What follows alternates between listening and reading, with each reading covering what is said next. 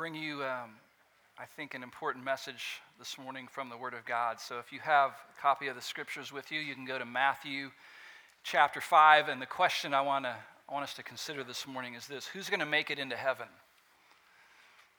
Who's going to make it into heaven? That's a pretty important question, wouldn't you agree?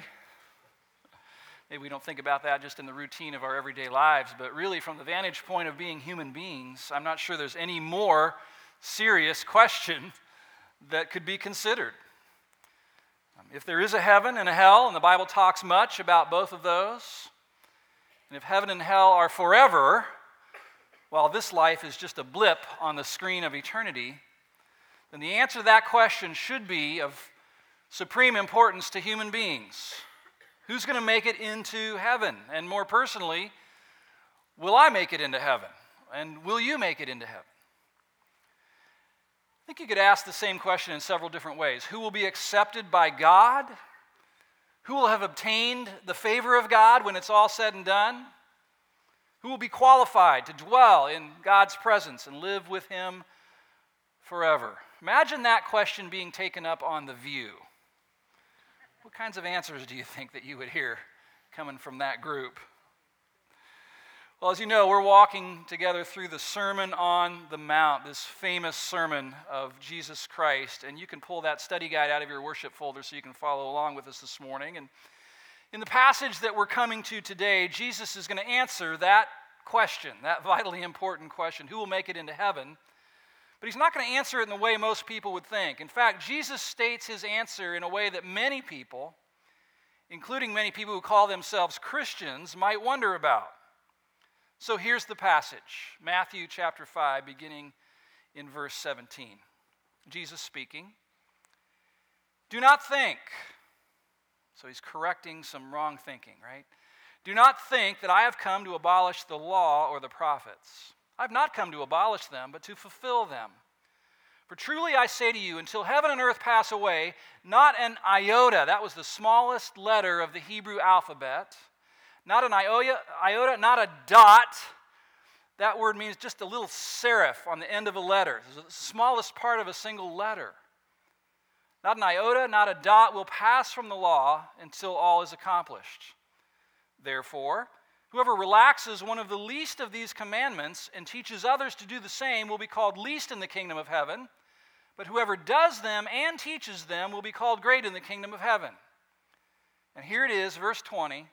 For I tell you, unless your righteousness surpasses that of the scribes and the Pharisees, you will never enter the kingdom of heaven. So there in that setting, with a crowd gathered around him and his disciples kind of in close there, Jesus states quite clearly that the only people who will enter the kingdom of heaven are those who are righteous. Super righteous, as a matter of fact. Uber righteous. More righteous even than those who are widely acclaimed to be the most righteous and most religious people of his day, the scribes and the Pharisees. Now, I've admitted to you that I read the Sermon on the Mount through a particular set of lenses.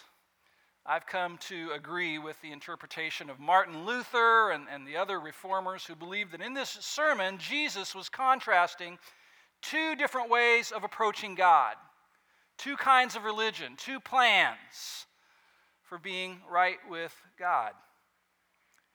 Jesus knew that most of the people of his day believed that righteousness had to be earned. That is, if you wanted to be accepted by God, you had to do your very best to live a good, moral, upright, upstanding life. And those people figured that would get you in. And I suspect that if this topic were tackled on The View, that's mostly what you'd hear. God will accept people who try really hard, who cut out their bad habits, who refrain from hurting people and do good in the world. That's surely all that God requires, because he's a reasonable person and he's love, and he would not certainly demand more than our best efforts. I call that the performance plan. It's the religion of human achievement that believes that human beings, by their best efforts, can be as righteous as they need to be in order to gain the favor of God. And of course, it would certainly need to include some of God's forgiveness also, right? Because humans know that they mess up sometimes. And so that's the joint effort in this view, kind of a cooperative joint effort between us and God. That view can be represented by a kind of equation, a moral equation that I've put there on your outline. It goes like this: my best efforts plus God's forgiveness of my screw-ups equals heaven for me. I think most people think that way. I don't think it's a stretch to say that the vast majority of people now and back then think that way. They're on this version of the performance plan. I need to do my absolute best, and God will take notice of that, and hopefully He'll forgive my mess-ups, and that's going to get me into heaven. Now, there is another plan for being accepted by God. It's interesting to me that Jesus only hints at that plan in this sermon. And the reason for that, I think, is that Jesus knew that people first must become extremely dissatisfied with the plan that they're on before they're open to something else. And so Jesus spends most of this sermon kind of poking holes in the performance plan, trying to stir up dissatisfaction in the hearts of his listeners so that they would stop and say, oh, I guess the plan that I've been banking on to get me into heaven isn't going to work. I sure hope there's another plan. Throughout this sermon, Jesus, in effect, is basically saying, look, the bar is set higher than you think it is. God can't lower the bar. He can't lower his standards and still remain true to himself. He is righteous. He is pure. He demands total obedience and complete righteousness for those who would dwell with him. You who think the performance plan will get you in need to realize that you're actually lowering the bar in order to feel good about your chances, kind of like shooting an arrow and then painting a target on the wall and saying, see, look, I hit the target. But Jesus was saying that lowering God's standards, or the attempt to lower God's standards, is sinful. It's wrong. He basically here is saying, I have come to reestablish, reinforce, reset the bar, and intensify the high demands of God's holy law. And we're going to see this in the section we're looking at today. Now, you need to know that this passage right here has given many commentators heartburn over the years. They've struggled with it. It's a challenge to interpret it accurately. With one set of lenses on, you could read this as Jesus actually advocating the performance plan, saying, well, if you want to be righteous, you'd better get at it. I think that would be misreading this passage. Remember, Jesus is looking out at a crowd of people who had been steeped in performance plan religion since they were in the cradle. Some of them are feeling quite superior to others, thinking, falsely, that they were doing all the stuff that God required of them. But others there in that crowd were beat down, weighted down, crushed under the heavy load of laws that the religious teachers had heaped on their backs. Then Jesus bursts onto the scene. He sounds different than their other teachers, and frankly, he lives different. He was already known to have disregarded some of their regulations and laws that the rabbis had put into place. He didn't do all those ceremonial washings that they had stipulated. He did stuff on the Sabbath day that they considered to be working, so they viewed him as a lawbreaker. And so many people who knew about Jesus were kind of wondering, who is this guy? What's his deal? How does he view the law of God? What's he going for? Does he speak for God? And what does he think that God requires of us? So what we see in this section is Jesus making 5 statements that speak to those questions. First, a correction. Do not think that I have come to abolish the law or the prophets. Apparently some people were thinking that. We might have thought that too if we had been raised like they had been raised and then saw and heard what Jesus was doing. But Jesus wants to smash that misconception right off the bat. He did not come to nullify God's law. That's what the word means, to abrogate it, to set it aside or do away with it. He did not come to set aside the Old Testament. On the contrary, Jesus held a very high view of God's law, as we're going to see in a moment. Then he clarified what his true intent was. I have not come to abolish them, but to what? Fulfill them. Beautiful word. To fill it out, to flesh it out. This is one of the most rich, pregnant theological statements that Jesus ever made while he was here. I came to fulfill the law and the prophets. And we'll see if we can unpack that a little bit. Then he makes this sweeping declaration establishing the enduring permanence of the law of God. Verse 18, for truly I say to you, until heaven and earth pass away, not an iota, not a dot will pass from the law until all is accomplished. In other words, I'm not here to abolish God's law. No one can do that because God's law is indestructible. It will remain in force till the end of the age. Every last little commandment will remain in effect until its purpose has been completely fulfilled. Now, remember the heartburn I mentioned? This verse has made scholars run for the Tums for centuries. Well, whoa, does this mean that Christians should still be worshiping on Saturdays, the Sabbath? Should we erase pork chops from our menu? Should rebellious children be stoned to death like they were in Old Testament times?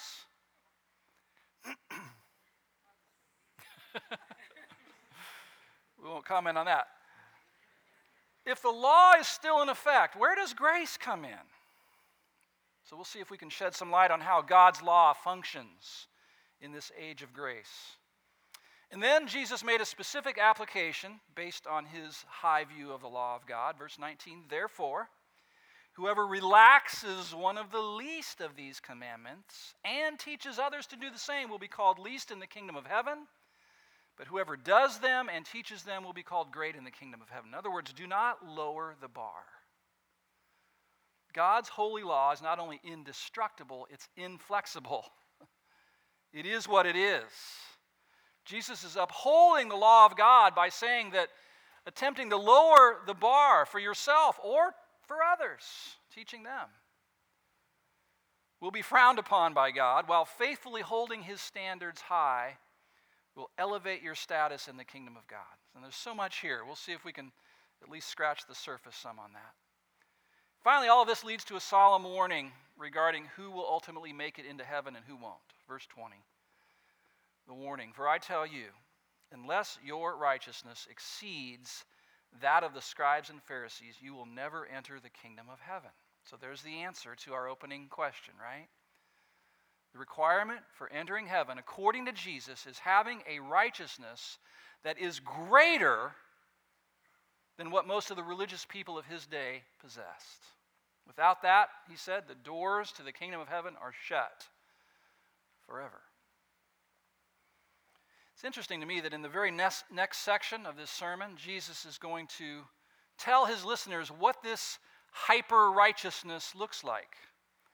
And he's going to use the same formula multiple times to get his point across. He's going to say, you have heard that it was said, but I tell you. Let me give you a couple examples. Verse 21.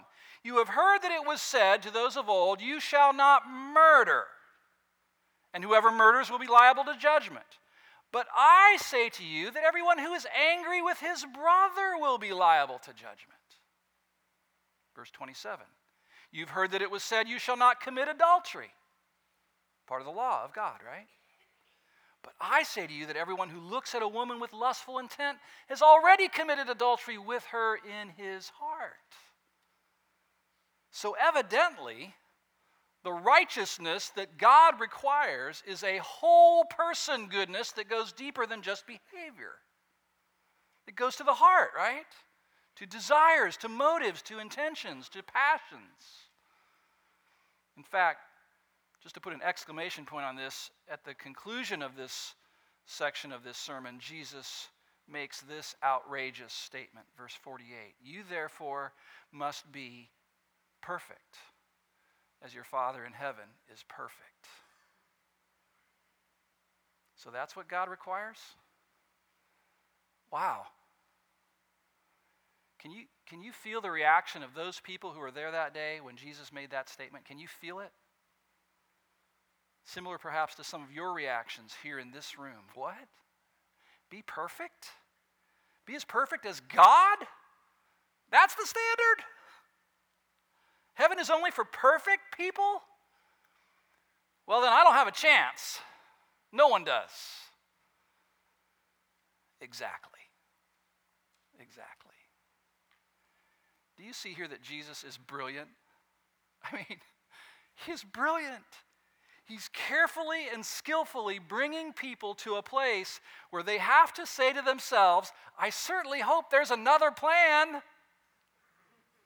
I hope God is merciful and has made a way for imperfect people to be made perfect in His sight somehow.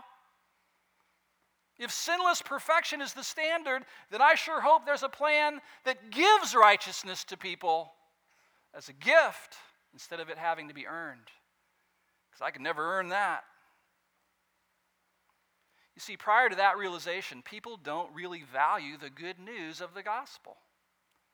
It's just kind of ho-hum news. In fact, it sounds kind of foolish. A king coming and dying for his people. When a person grasps how high God's standard really is and how far short they fall of it, then the good news starts to sound really good. The grace plan starts to sound wonderful. And we run to it. Now, I'm going to attempt to tackle a few questions that arise from this very interesting passage. I need you to stay with me. It's going to feel a little bit like a seminary course for the next couple minutes, okay? First question, what's the relationship between the law, God's holy law, and the gospel?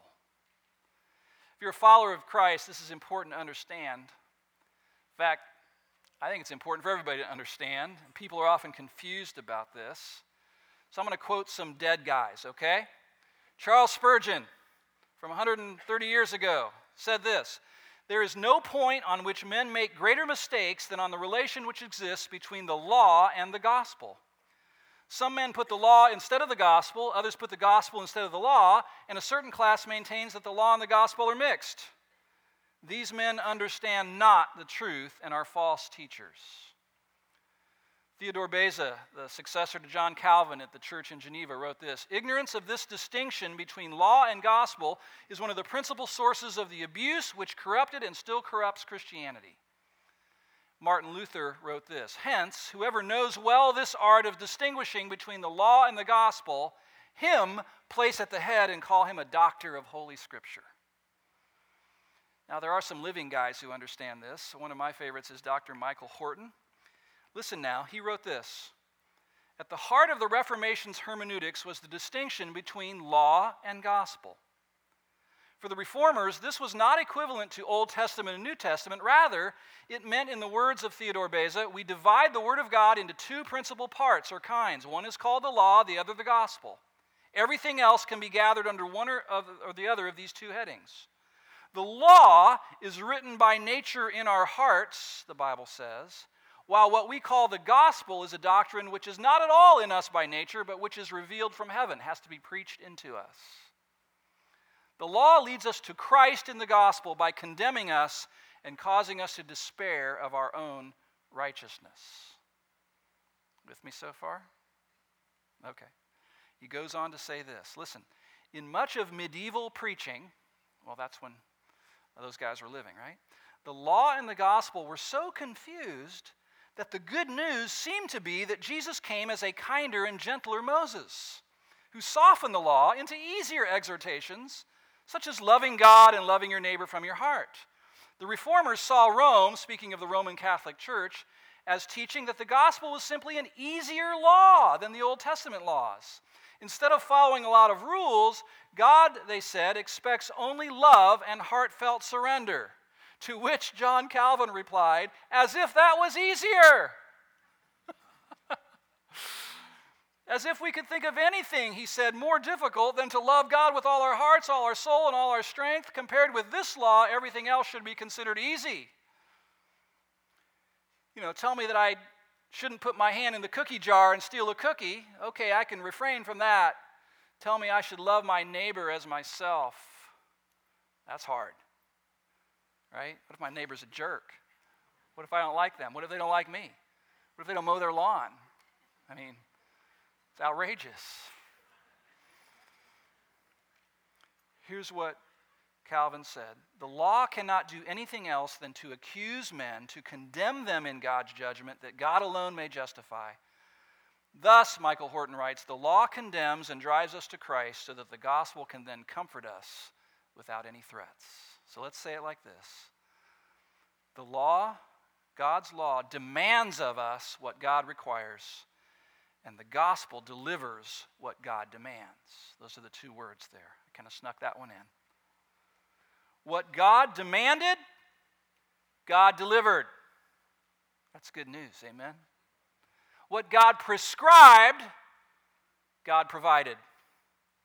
That's the grace plan for people getting into heaven. Believing that, relying on that, trusting in that. And that's the only plan that will be found to work in the end, by the way. And all that leads us to the next question. What are the functions of God's law? A lot of confusion about this. We noted earlier, Jesus declared that the law of God would endure forever and remain in force through the end of the age. That begs the question, how so? So let me give you 5 forever functions of the law of God, okay? First of all, God's law acts as a curb in society, a curb, like a boundary, a guardrail. You say, what do you mean? Well, in society, the law of God, to the extent that civil laws reflect God's laws, serves to restrain gross outbreaks of sin in society. It's a deterrent to sin. Did you know that people are not as evil as they could be, in part because of the laws of the land? There's a restraining, there's a restricting, a restraining, a curb-like function of the law of God. 1 Timothy 1:8 says this, now we know that the law is good if one uses it lawfully, understanding this, that the law is not laid down for the just, but for the lawless and disobedient, for the ungodly and sinners, for the unholy and profane, for those who strike their fathers and mothers, for murderers, for the sexually immoral, for men who practice homosexuality, for enslavers, liars, perjurers, and whatever else is contrary to sound doctrine. Law functions as a curb in culture, restraining gross, flagrant outbreaks of sin. It's a good function of the law, right?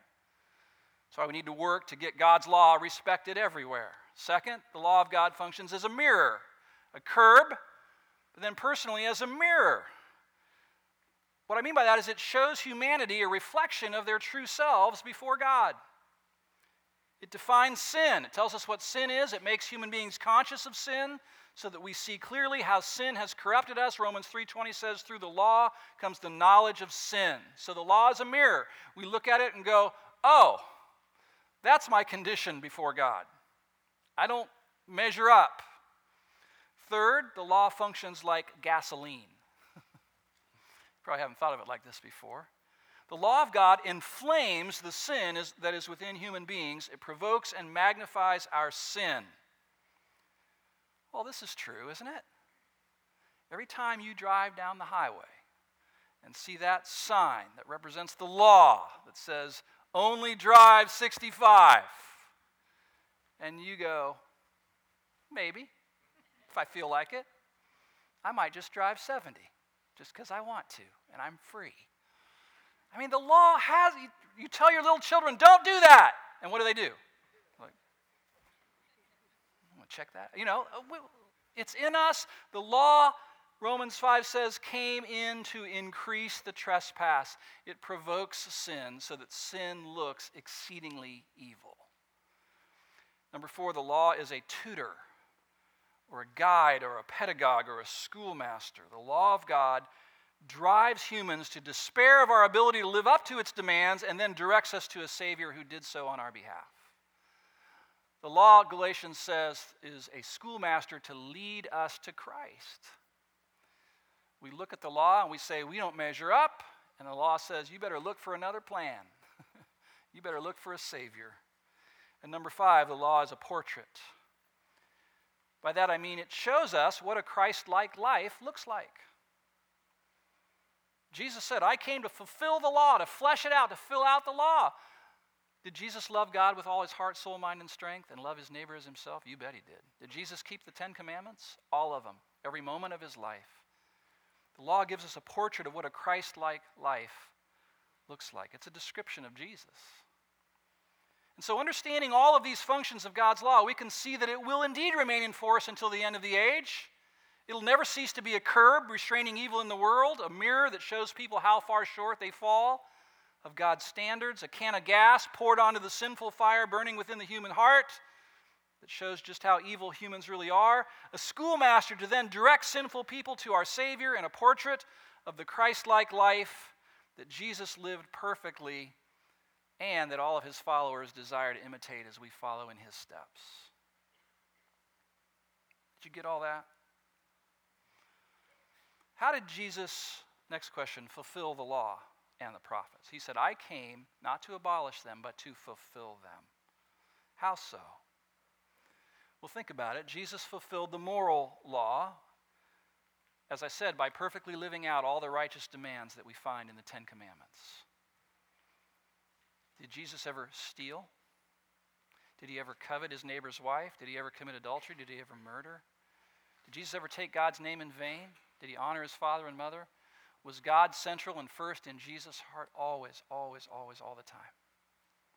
That's how he fulfilled the moral law of God. Second, Jesus fulfilled the ceremonial law of God by offering himself as the ultimate lamb, the Passover lamb, the fulfillment of all of those sacrifices. The ultimate Passover lamb slaughtered for the sins of the people, an atoning sacrifice that fully and finally satisfied the righteous wrath of God against our sin. That's why the sacrifices ceased after Jesus when he hung on the cross and said, it is finished. It's done. Third, Jesus fulfilled the prophets by coming as the fulfillment of everything they predicted and prophesied. A coming Messiah, a suffering servant of God, a reigning king. He came as all of those things. Number 4, Jesus fulfilled the law and the prophets, which really is a reference to the whole of the Old Testament, by fulfilling all the types and shadows presented in the Scriptures. Now, we've taught this before. Jesus knew that the Old Testament was primarily about him. Now, you read it and you think, oh, I thought it was about Moses and Daniel and Jonah and Abraham. And in John 5:39, Jesus said, you search the Scriptures because you think that in them you have eternal life. It is they that bear witness about me. Jesus came as the true Israel, didn't he? Succeeding where Israel has failed. He came as the true tabernacle, the true rock, the true lamb, the true light, the true bread, the true temple, the true vine. He was the true prophet, priest, and king. He was the true fulfillment of all the types in the Old Testament, including all the Old Testament characters who foreshadowed him. I love how Tim Keller paints this picture for us. Listen, Jesus came as the true and better Adam who passed his test in the garden and whose obedience is imputed to us.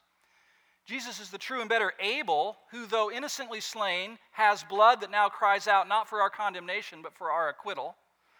Jesus is the true and better Abraham, who answered the call of God to leave all the comfortable and familiar and go out into the void not knowing whither he went to create the new people of God. Jesus is the true and better Isaac, who was not just offered up by his father on the mount, but was truly sacrificed for us. While God said to Abraham, now I know that you love me because you did not withhold your son, your only son whom you love from me. Now we can say to God, now we know that you love us because you did not withhold your son, your only son whom you love from us. Amen. Jesus is the true and better Jacob who wrestled and took the blow of justice that we deserve, so we, like Jacob, only receive the wounds of grace to wake us up. Jesus is the true and better Joseph, who, at the right hand of the king, forgives those who betrayed and sold him to his captors and now uses his power to save them. Jesus is the true and better Moses, who stands in the gap between the people and the Lord and mediates a new covenant. Jesus is the true and better Job, the truly innocent sufferer, who now intercedes for and saves his stupid friends. Jesus is the true and better David, whose victory becomes his people's victory, even though they never lifted a stone to accomplish it themselves.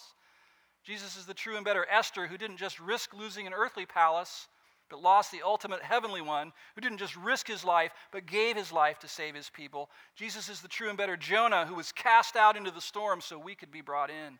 You see, Jesus fulfilled the law and the prophets in ways that we never even imagined. They all pointed to him, every single one of them. And then number 5, Jesus fulfilled the law and the prophets by teaching the Old Testament as it was meant to be taught. Like when he was walking along the road with those 2 guys on the road to Emmaus after the resurrection, and they were all confused and perplexed about all the events that had happened. And it says he opened their eyes, and in verse 27 of Luke 24, it says, beginning with Moses and all the prophets, he interpreted to them in all the scriptures the things concerning himself. Biblical theology from Jesus Christ himself. So we need to understand that in every conceivable way, Jesus fulfilled the law and the prophets. And here's the beauty of all this. Get it? He did it for us. He did it for us. He fulfilled the law for us. He lived the righteous life we could never live for us. That's why Scripture says in Romans 8, therefore there is now no condemnation for those who are in Christ Jesus. Because through Christ, the law of the Spirit of life set me free from the law of sin and death. For what the law was powerless to do, see, the law gives no power, it just makes a lot of demands. What the law was powerless to do, in that it was weakened by the sinful nature of the flesh, God did by sending his own Son in the likeness of sinful man to be a sin offering. And so he condemned sin in sinful man, that's Jesus, who became sin, in order that the righteous requirements of the law might be fully met in who? Us, who do not live according to the sinful nature, but according to the Spirit. It's like exchanging report cards with the smartest kid in the class who got straight A's. And you stand before God one day, and you hand him that report card, and he says, straight A's, cool, welcome, come on in. And you know it was a gift.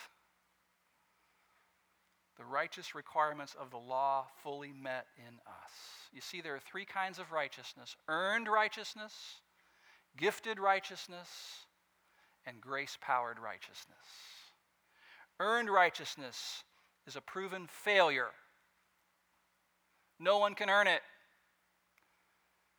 Imputed, gifted righteousness, the theologians call it alien righteousness. It means he's got to come from outside of us. Comes from Jesus and given as a gift.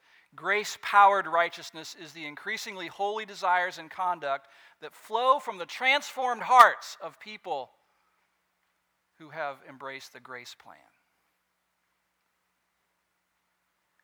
You know, Christians talk a lot about Jesus' sacrificial atoning death for our sins, right? And we should.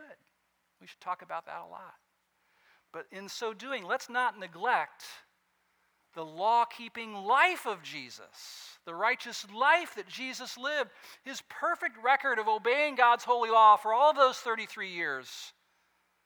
That's what enables the second half of that salvation transaction to be completed. He takes our sins and gives us his righteousness, right? See, getting into heaven is not just a matter of being forgiven of sins, it's a matter of having righteousness. Both have to happen. He took our sins, gave us his perfect record of righteousness, which he wouldn't have had if he didn't live that way for those 33 years, but he did, and so we can. The great exchange, Martin Luther called it. He takes our sins upon himself, pays the just penalty for them, and then gives us his perfect record of righteousness. That's the good news of the gospel. And it's wonderful, isn't it? That we can be declared righteous before God. Paul wrote, God made him who had no sin to be sin for us, so that in him we might become the very righteousness of God. Imagine God looking at you and seeing the record of Jesus. That's the beauty of the gospel. So let's go back to where we began. Who will make it into heaven? Who's going to get into heaven? From this passage in the Sermon on the Mount, we can draw 4 conclusions, I believe. 1, who will make it into heaven? Those who share Jesus' elevated view of the law of God. Not lowering the bar, not shooting the arrow of their life and then drawing a target around it, but those who say, no, God's law is holy, it's high. Second, those who are humble enough to admit that they haven't lived up to the high demands of God's law. I haven't. Third, those who understand that Jesus was the only one to ever fully keep the law of God. The only one. I know your mom's a wonderful person, but she hasn't kept the law of God all of her life. I know we'll stop there. Number 4, who's going to make it into heaven? Those who see Jesus as their only hope for ever being righteous and who by faith receive his righteousness offered as a gift. In short, people who will make it into heaven are those who reject the performance plan and embrace the grace plan that Jesus offers, only found in Christ. All right, I've got a 4-minute bonus section for you, okay? It's not on your outline, and there's no white space left to write anything, is there? So let's just ask this. What about us, believers, followers of Jesus? Are there any applications in here for us who have embraced the grace plan and are followers of Christ? Let me offer several to you. Number 1, we must esteem God's law highly and teach its demands unashamedly. Doesn't that flow from what we just read? I mean, if you're a parent, how many of you are parents? Okay, good. Teach your children the 10 Commandments. Teach your kids the law of God. Raise the bar high. That's what we're trying to do here in our children's ministry here at New Life, to come alongside parents and reinforce what you're hopefully teaching them at home. That God is holy and righteous, and his standards are very, very high. Teach your kids the 10 Commandments. Help them to see that they fall short, but don't leave it there. Then teach them the good news that Jesus, God's Son, came and lived the life they could never live and then died to pay for their sins. So do show them God's holy law, what he demands. Don't lower the bar, but then make sure to give them the gospel as their hope. And even after they accept the gospel, continue to show them the gospel as their hope. It's our hope for all of our lives. All of our lives. I think there are 2 extremes to avoid. One is always talking law and never grace. The other is always talking gospel and never even mentioning any of the commands of God. Both law and gospel have their place even in the new covenant, but whenever we do teach God's law, we must do it in such a way that makes them long for the good news, makes them long for the gospel. Here's a second application. We need to work to get God's law respected everywhere we can. It's that important. I first heard that from Tim Keller, and I think he's right. Remember that first use of the law, a curb, a restraint in culture. Law restrains evil in society. Therefore, we need to vote and elect government officials who have a high regard for God's law and who will work hard to align our civil laws with God's laws. That's why I don't mind having the 10 Commandments posted in our nation's courtrooms or in the Supreme Court room. It serves as a reminder to all of us, including judges, that we all live under a higher authority than ourselves, higher than the will of the people, higher than the will of a judge. God is sovereign. He makes nations. His law trumps man-made regulations. It's just wise to craft civil laws that reflect God's law.